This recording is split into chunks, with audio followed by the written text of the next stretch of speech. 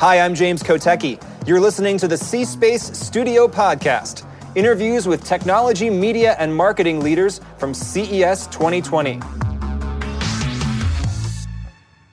Hi, I'm James Kotecki, your host in the C-Space Studio here at CES 2020, and we're here with Mary Lee Sachs, the CEO of BrandPie. Welcome to the studio. Thank you. Thanks so much for being here. And can I first get you to just define your own brand? What is BrandPie? BrandPie is a brand consulting firm which is built on the concept of purpose. So we were founded in 2008 in London. We opened in New York about 4 years ago. And the pie of BrandPie, which sounds a bit whimsical, actually is an anagram that stands for purpose, identity, and engagement, both internal and external engagements. And that's pretty much what we do. So what does it mean for a brand to have a purpose? Is that different somehow than for a person to have a purpose? It's actually aligned, but basically our concept of purpose is that a purpose is something that is a company will have that is more about creating financial wealth for their shareholders. Mm-hmm. It is their DNA, their North Star. It guides their business. It is an attraction for talent. It is really beyond making a profit. I spoke to a Facebook executive earlier about this, and I asked a cynical question just to kind of play the devil's advocate. And I'll ask it to you as well, which is, could I cynically say as a business, purpose is a nice to have, it's something I can just do later once I figure out my business model? You may hear some version of this in your work. How do you respond to that? Yes, that does happen. I would say it doesn't happen as much with younger companies as it does with older companies who are kind of more set in their ways, and it becomes a little bit more difficult to change direction or to think about something differently. But it is becoming much more of a must-have, particularly in these days of the importance of transparency and truth, attracting talent, having a raison d'etre to get up in the morning to go to work. It's becoming much more important. And are you engaging in advising brands to help find their purpose, clarify their purpose? Where do you come into the picture? All of the above. Our purpose is to help organizations find their purpose. Great. So give me an example of how that happens. I mean, I'm especially curious if there's someone who comes to you, doesn't seem to know their purpose. How do you take them from that point to a point of purpose-driven brand building? We do a lot of discovery. So we will talk to employees. We will talk to partners, their business partners, their customers, their executive leadership team, and really distill that down into what is the North Star for the organization. We'll look at the space that they operate in, their business model, their ambition, their strategy, and all of that feeds into defining the purpose. Do you have a few favorite examples, clients, maybe not even clients, that define for you what purpose means? Yeah, I mean, I think that, when I think about the big brands that would come to mind, Unilever is one, and I see that Alan Jope is here speaking at CES this year. They have been behind purpose for many years, and they walk the talk. Their business is driven by purpose. J&J is another one, which I think is one that has been doing this for a number of years. Mm-hmm. So, yeah. And this is a technology conference, does technology change the way one goes about finding a purpose? I mean, purpose seems like one of these timeless concepts that it wouldn't impact, but I just wonder if people get more information than ever before, or they're on social media, or are there other ways that technology actually changes how people discover purpose? A lot of ways.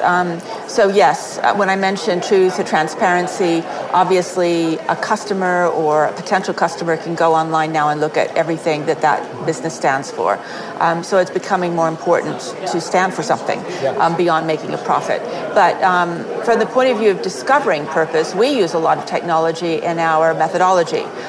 We use a collaboration platform to really, I kind of call it a focus group on crack, because it allows us to talk to thousands of employees at one time and really get a sense of what they think the organizational purpose is, and that feeds into our whole discovery process.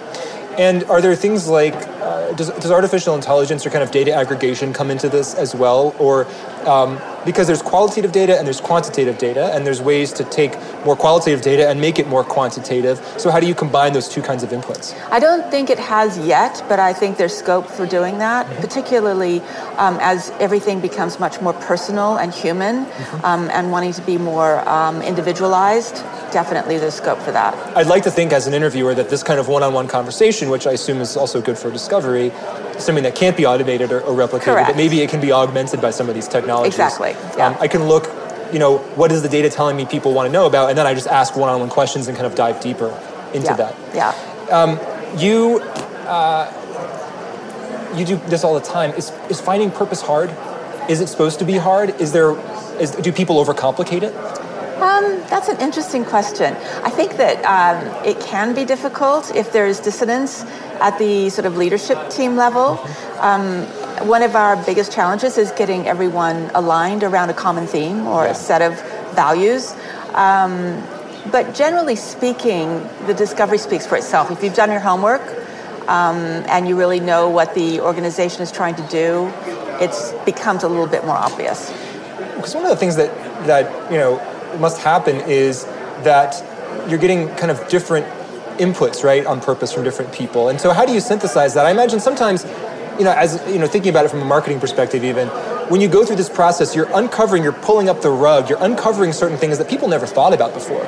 And so when they're arguing about something, they may actually be arguing about something much broader that maybe you, even as an outside consultant, cannot solve for them. There's fundamental existential questions of their business obviously built into what you do. So how does that process play out, and how do you get through that? I think it's really just teasing out the sort of commonalities, the common themes that you can find.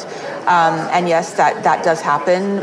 It's really just looking at what the company is trying to do and where it can go, what the scope is, and taking it forward. One of the things that I think is an important role for us is to be the independent outside view, the objective view, because I think a lot of times when an organization tries to find its purpose themselves, they're so inward thinking and so blinkered that they don't necessarily speak to some of the outside factors or think about that. So I think that's a really important role.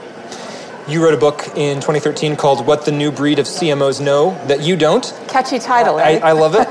It is now 2020. What are the things that the best CMOs know that the other ones don't?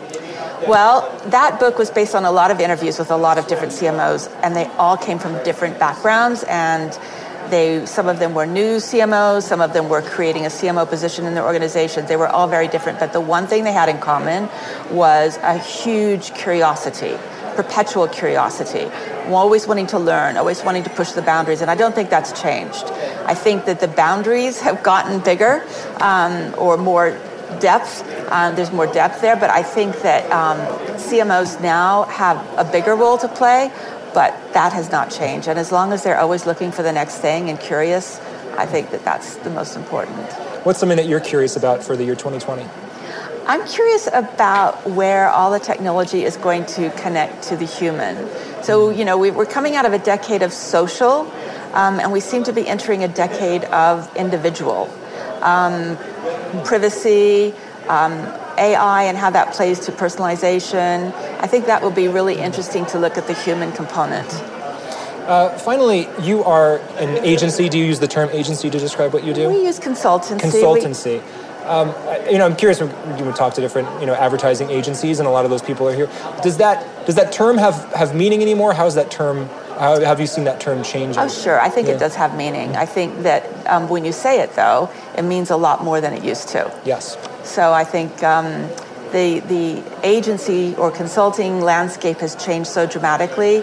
There's so many more players, and they're doing so many more different things that I think it's really hard to be classified as one particular type of agency. And a way to stand out, however, is to define clearly one's purpose. Exactly. Mary Lee Sachs, CEO of BrandPie. Thank you so much for being here. Thank you. This podcast is in partnership with the iHeart Podcast Network.